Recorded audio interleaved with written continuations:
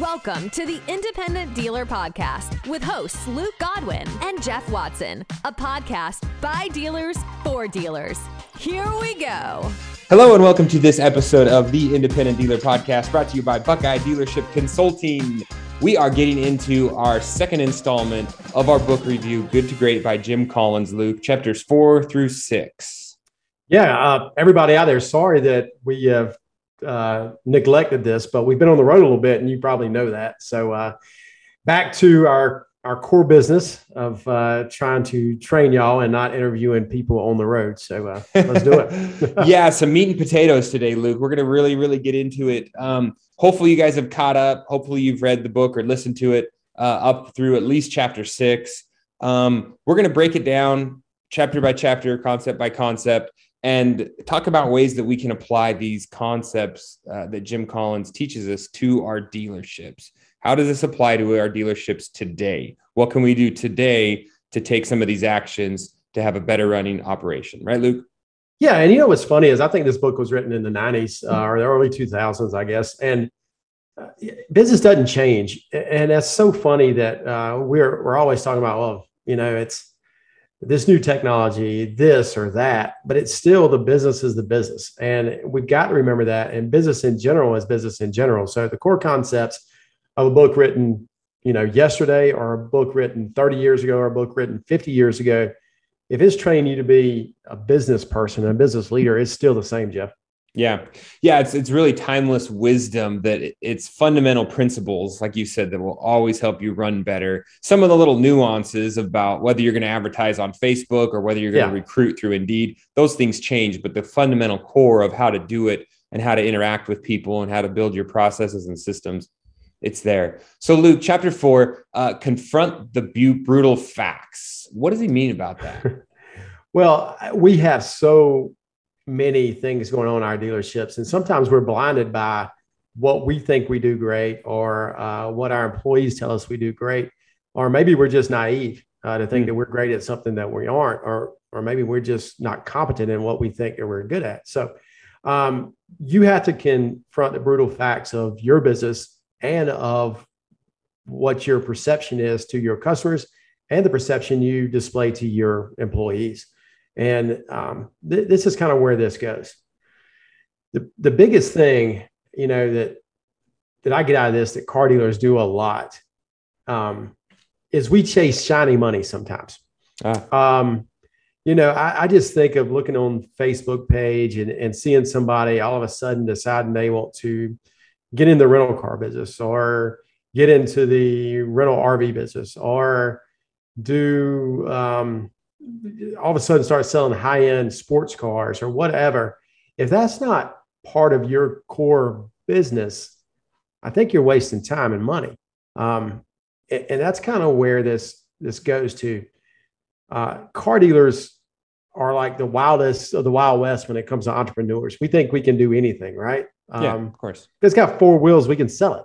Right. Or 6. Yeah. Or 6, you know, whatever. And or 2. And then, you know, it's just really a bad thing that I see too many car dealers doing. And I'm not saying that, you know, people in the construction business don't do it either, but I see it. How about you, Jeff? So tell me this, where does it become a difference between I'm chasing a shiny penny and I'm changing a business model, right? I mean, that's okay, right? So if you say, hey, I've decided that, you know, selling cars is not for me right now because of the market or because of the environment or because of my passions and interests, I would much rather do power sports.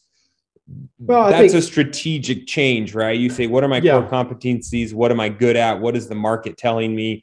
I'm going to make a shift or a pivot purposefully. That is way different than me saying, I want to pick up a couple of, you know, Maseratis and sell them off the front line, or I want to start dabbling in this, that, or the other. And we found that, you know, obviously in my dealership, we're about 70% buy here, pay here, and about 30% special finance, right? Or credit union type stuff. And so we went into an area from just being strictly buy here, pay here to saying, hey, we're going to carry a couple nicer cars, stuff that fits the CAC model, stuff that fits with my credit union. And it does get a little confusing when I have a $12,000 Suburban sitting here next to my $40,000 Suburban, right? And people come in, and of course they're all drawn to the $40,000 Suburban, but you have to educate them not. So whether that's hurt my business model or hurt my overall business, probably a little bit. Yeah. So I can speak to this on two things that really jump out that I've done in my business that I recommend anybody out there not to do. So we've been a buy here, pay here store for 35 years. But my dad really loves classic cars. Okay. So I guess 8-10 years ago, we decided that I mean him, decided that we were going to really go into classic cars, start taking cars to auction, buying a lot of classic cars. Mm-hmm. And it's fun. Oh, buddy, it's fun. It's simple. Well, it's not simple. You get the cars ready, you take them to auction, you sell them. That's it. Right. Mm-hmm. And so next thing I know, we've got $250,000, maybe $300,000 in cash tied up in classic cars. Mm-hmm. Well, you know what that did to my buy here, pay here side, right? Yeah. For one, it took away my everyday, making my portfolio bigger. And it also put me in a cash crunch for a bit. And so that's one example of what I've done. The second example was something kind of like you're talking about. I decided I would go get me a floor plan, carry some higher end cars as well, cars and trucks. And I would, sell those to outside finance companies, this, that, and other. Well, I tied up a good bit of money, cost myself on floor plan. And in the end, I ended up just buy here, pay here in those higher priced cars, which cost me more cash. And so I got away from the core competency of what I do. I tried to take some moonshots and it didn't work. And it took away from my buy here, pay here portfolio. And so those are just two examples. And I hope, y'all out there understand that these are mistakes I made. And I don't want people making mistakes when they're trying to build a portfolio. We're a seasoned company. We can do things like that. But again, it's not what we should be doing. Yeah. And I guess my only caveat to that would be like, when do we get to the point where we can take some chances and maybe enjoy it? And maybe your dad and you had gotten to the point where you say, hey, you know what? We like classic cars. This is going to be a fun outlet for us, but my core business is still taken care of. And I think that's probably the key is, well, you can dabble in those things you enjoy if you're not neglecting your baby. If you have enough cash, if you're in the buy here, pay here space and you have enough cash, you have managers in place and you have processes in place where you can go play, albeit go play. We'll talk about that. We'll talk about that a little bit later, but yes, you can do that. And so finding out what you're good at, he talks a lot about, interviewing your employees, interviewing your customers, talking to these people and really getting to the heart of what people enjoy about your dealership and what your employees enjoy about your dealership and taking that honest feedback. Hey, here's where we're good. Here's where we're bad. Yeah. After reading this book, I had my social media girl put together just a basic Google form that goes out to all of our new customers that, is just a simple customer satisfaction survey. We just want to know where we excelled, where we fell short. It can be completely anonymous. You need that constant feedback loop because we might think we're an amazing place to buy a car and that everything's great and they had a great time. Whereas they might really think it took way too long, or they might really think that they weren't treated right, or that the AC was too cold, or that the seats were hard. And you don't know those things, but when you see those start popping up time after time, you can take those actions. Yeah. And, it's the same with your employees. And that was one of the things that he talked about. You need to make sure that if an employee tells you something, that you actually take it to heart and you just don't go, oh, that's just a bitter employee. Because if it's said more than once, it's probably true, right? Engage in dialogue and debate, not coercion. And we're, as owner operators, we tend to coerce people with money sometimes, oh, they're complaining, let's just give them a little more money. But maybe that's not really the problem. We need to listen. We need to take it to heart. And we need to build in red flag mechanisms. So if things do get off the rails, somebody can come to us or come to a manager to explain what's going on. So help me out with that, Luke. Here's my headache. And I know Adrian, my manager, is going to be listening to this. So right now, sales team is great. Not a lot of drama, not a lot of headaches, not a lot of complaints. My shop is a whole nother story, right? I feel like it's constant. someone's complaining about something, or someone doesn't like the way someone's treating them, or they don't like the way that they didn't get flatted for this, that, or the other.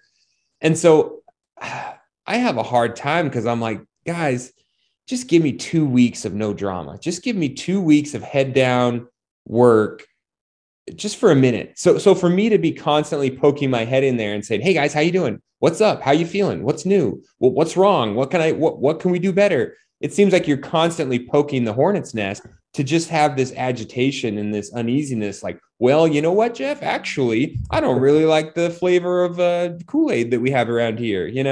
Like, yeah. What's the balance between that? What's the balance between too much feedback and too much feedback? Work? Too much feedback is someone constantly in HR's office weekly and staying in there for an hour. That's too much. So I think there has to be a mechanism and a process where managers are in place that they can speak to a manager, for a certain amount of time. Weekly is too much, but you have to have maybe a form or something, because you don't need techs taking time out of their day to complain, because techs are a bit of complainers. You need mechanisms in place so that, hey, if there is an actual real problem, not because someone unlocked your toolbox or whatever, if there's an actual real problem, they need to bring it to staff. And unfortunately, what I've discovered in the last couple months is if the shop is not managed properly, or any business is not managed properly, there is a deep underlying problem with your business. I thought everything was hunky-dory in my shop, and then I realized it wasn't. So what I do, I have fired everybody, or they quit, one of the two, or they fired themselves. And if they quit, I fired them right before they could quit. No, but I made sure that raises weren't given. And when they asked for things, I didn't do it, because I realized that, well, number one, I'd managed the people very poorly, very poorly. And I had let them get away with too many things. I paid them wrong, all these things. And I didn't have the right manager running the place. So yesterday, new manager started. We hired a new tech that starts on the 20th. We hired a new tech that starts Friday. We kept one tech out of the old deal because we figured he could make it. We've got the processes in place now. We were running fine. We were doing $1 million in sales. So we thought we had everything figured out. That $1 million in sales should have been $1.5 million in sales. So we had a problem, but revenue can wash over problems in good times. It doesn't in bad. Yeah, it definitely makes me think about sometimes cleaning house is the only way, because so many bad habits roll over and roll over and roll over. Hopefully, as a shop, as a business owner, you don't, I kind of start feeling like I'm beholden to some techs and some employees because the job market is so tight. And I start having a fear that I can't replace them. And I think they know that. And that's, I think, the wrong position to be in. I think you always have to be willing to make the right decision, even if it means you're going to not have employees or not have sales for a season. 100%. It's better than just dragging it out and having the wrong people in the wrong seat. Well, that's the Stockstill paradox, which he talks about. It's very interesting. He talks about this guy who was a POW in Vietnam, and he never set a date on when they were going to get to leave, but he knew in the end they would. And so this kind of goes down to that. And you got to retain faith that what is the end game for your shop or your dealership or whatever is the end game. And you can't let that little stuff fire a tech, worried about not having techs for 2 weeks or whatever. You can't let that blind you from what the long-term game is. And the long-term game, in my opinion, is to build a shop that's going to be great, that's going to take care of my cars, going to take care of my customers, and take care of outside work and really produce good income for me. So we can't focus on these today problems, because we'll never achieve the greatest if we worry about a tech being a drama queen, because if he's too much of a drama queen, then we need to find a new tech. It's just the way it's going to be. Yeah, they talk a lot. Don't let greatness be held hostage by mediocrity. You know, 100%. I've been it's doing like, that. oh, he's good enough. He shows up on time. He doesn't steal anything. You know, I've been doing it way too long. And if he doesn't show up on time, he is stealing. He's stealing your labor hours. Because remember, our inventory in the shop is not cars. It's hours that can be turned. And if they're not there, that's stealing money from you. Yeah. So look, let's move on. Chapter 5, the hedgehog concept. What does that mean? So one thing when he's talking about these great companies is that he compared foxes to hedgehogs. And foxes are just, they're trying to be, cunning, and they're trying to be sly, and they're doing all this. And the hedgehog is just plowing along, right? And what he found out is these great companies were just hedgehogs. They found the things they were good at, and they kept doing it. They weren't worried about the shiny things. They weren't hopping all over the place like a fox. They weren't trying to get over on somebody. They did what they did great. They figured out what they did great, and they just kept going forward like they should. And so I think, that's the hedgehog concept that we have to, don't get me wrong. Buy here, pay here is not the most glamorous thing in the world. Is it, Jeff? No, it's not. It's not. But guess what? We can make a lot of money doing things the right way and just plowing along. And we got to be little hedgehogs. So for the rest of the book, he uses that reference a lot, your hedgehog. And he also references the 3 circles, which is the really kind of the largest crux of this whole book, right? Where he identifies those 3 circles. We're going to get into what those 3 circles are, but real quick, just to tell you guys, obviously, Buckeye Dealership Consulting is the sponsor of the podcast. Great guys over there. Great company to go to for your reinsurance. We all know we need to have a reinsurance company set up. We pound this every single week. It is the largest wealth builder and tax vehicle that we can use to set aside money for our dealerships. And it really should be part of your 3 circles. You know what I mean? It's such a core concept of a buy here, pay here store and a retail store. Anybody in the car business, having reinsurance is such a core concept, because if you don't have it, you're giving away money to vendors that you don't need to give the money away to. And you're giving more money away to the federal government that you don't really need to be giving away. So use reinsurance as part of your hedgehog concept. Yeah. Super easy, no brainer. The money's going somewhere. So why pay a third-party company? Why not pay your own company? Keep that money in your pocket, administer your own claims, make your own insurance coverages for your products and your liabilities. Don't give that money out. Keep it in-house. Exactly. Luke, what are the 3 circles? So, we have to look at what we're good at, right? What we're great at, not what we're good at. And we want to take, the 3 concepts that make up that and create our 3 circles. So number 1, what can you be the best in the world at? And some of us may go, I don't know if I can be best in the world at anything. Well, you got to be very specific on that. Okay. What drives revenue? Profit per X. And then what are we deeply passionate about? The last one might be the hardest thing here, right? Yeah. So let's start at number 1. And, I was thinking about this one. What can I be the best in the world at? And there's plenty of people out there that are in the buy here, pay here industry. And I kept thinking, well, the way I can decide what I can be best at is I can go, okay, I can be best at such and such ACV doing buy here, pay here in my area. And so that's the way I looked at it. Maybe somebody else can look at it differently, but I think that was kind of my way of saying, okay, this is what I can be the best in the world at. How about you, Jeff? Yeah. I kind of battle these 3 all the time. It's probably the same or similar concept to me. I can be the best at, I don't know if it's too broad, but saying, providing affordable, reliable transportation, right? Being a transportation solution for those with those with damaged credit in my geographic region within a 50-mile radius of my store, or I can be the best at providing a world-class car purchasing experience I think those are concepts you can, or those are goals or kind of like ideals you can shoot for. Best is a kind of a interesting word because that's so subjective, but yeah. Well, it's subjective, but it's not. If I know that I'm the best at, and I believe we are the best at a certain ACV of buy here, pay here in my, probably 200, 150 mile radius, I know that we are. Mm-hmm.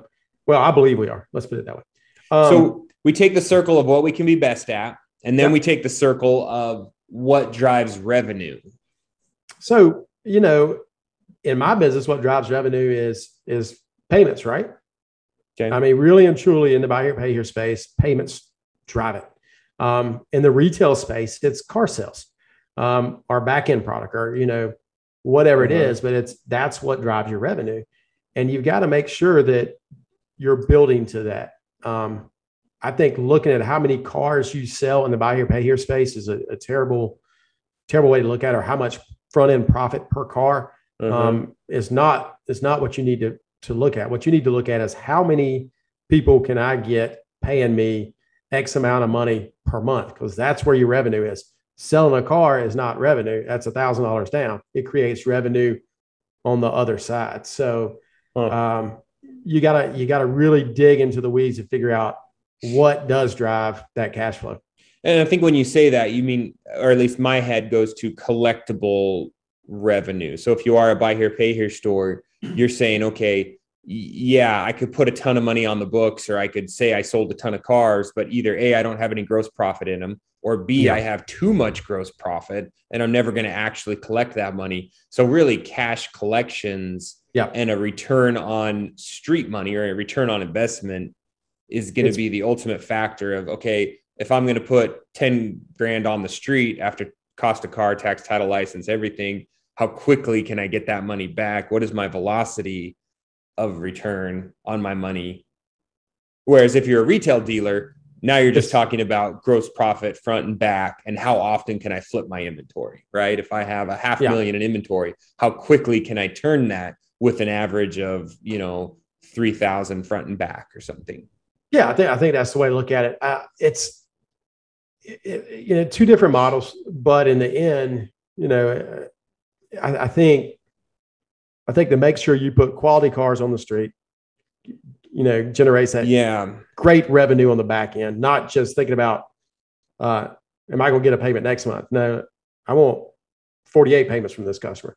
And the more times you do that, the better you are. And for me, I dig in even further and I say, okay, does Jim really mean to dissect that even further, to say, hey, what really makes up my revenue or my profit per car is when I sell a 2014 to 2017 Ford Focus or Ford Fiesta or a truck, whatever my model is. I know that that's my maximum front end gross. It's my most collectible note. So I'm going to stop dabbling in Volkswagens, and I'm going to stop dabbling in Audis, and I'm not going to buy, four-wheel drive Wranglers, because they don't fit my model and they're not the most profitable units for me to either be selling and or putting on the books. Go back to circle one. What can you be in the best in the world at? Yeah, that's what matters. I can be the best in the world at selling $10,000 ACV, Honda Accords, or sedans, or maybe $14,000 crew cab trucks, because I know that two section performs best for me and has the least problems. Okay. Yes. So and the least issues. Yeah. And so it hits both those circles for you. It's world-class. You have the most profit. Yeah. I mean, I could be world-class. If I had a car lot full of Chevy Traverses and Equinoxes, I could sell them all day, every day, but they're not the best profit makers for me. So they don't fit that second circle. So moving on to the third circle, what are you deeply passionate about? That is a tough one. I'm not deeply passionate about buy here, pay here anymore. You kind of burn out over the years. So, so it's. So can you change your passion then? I mean, not to change it out of your core competency, but to say, hey, I'm not passionate about the money that buy here, pay here makes me, or maybe I'm not passionate about what the first the initial reason I got into Buy Here, Pay Here, but now I'm becoming passionate because I see it change people's lives, or I see these people that graduate out of my program onto a credit union, or I see, that mom that no one would give a chance to, now she's getting to work. Like, how do you find passion in the used car business, whether you're retail or Buy Here, Pay Here?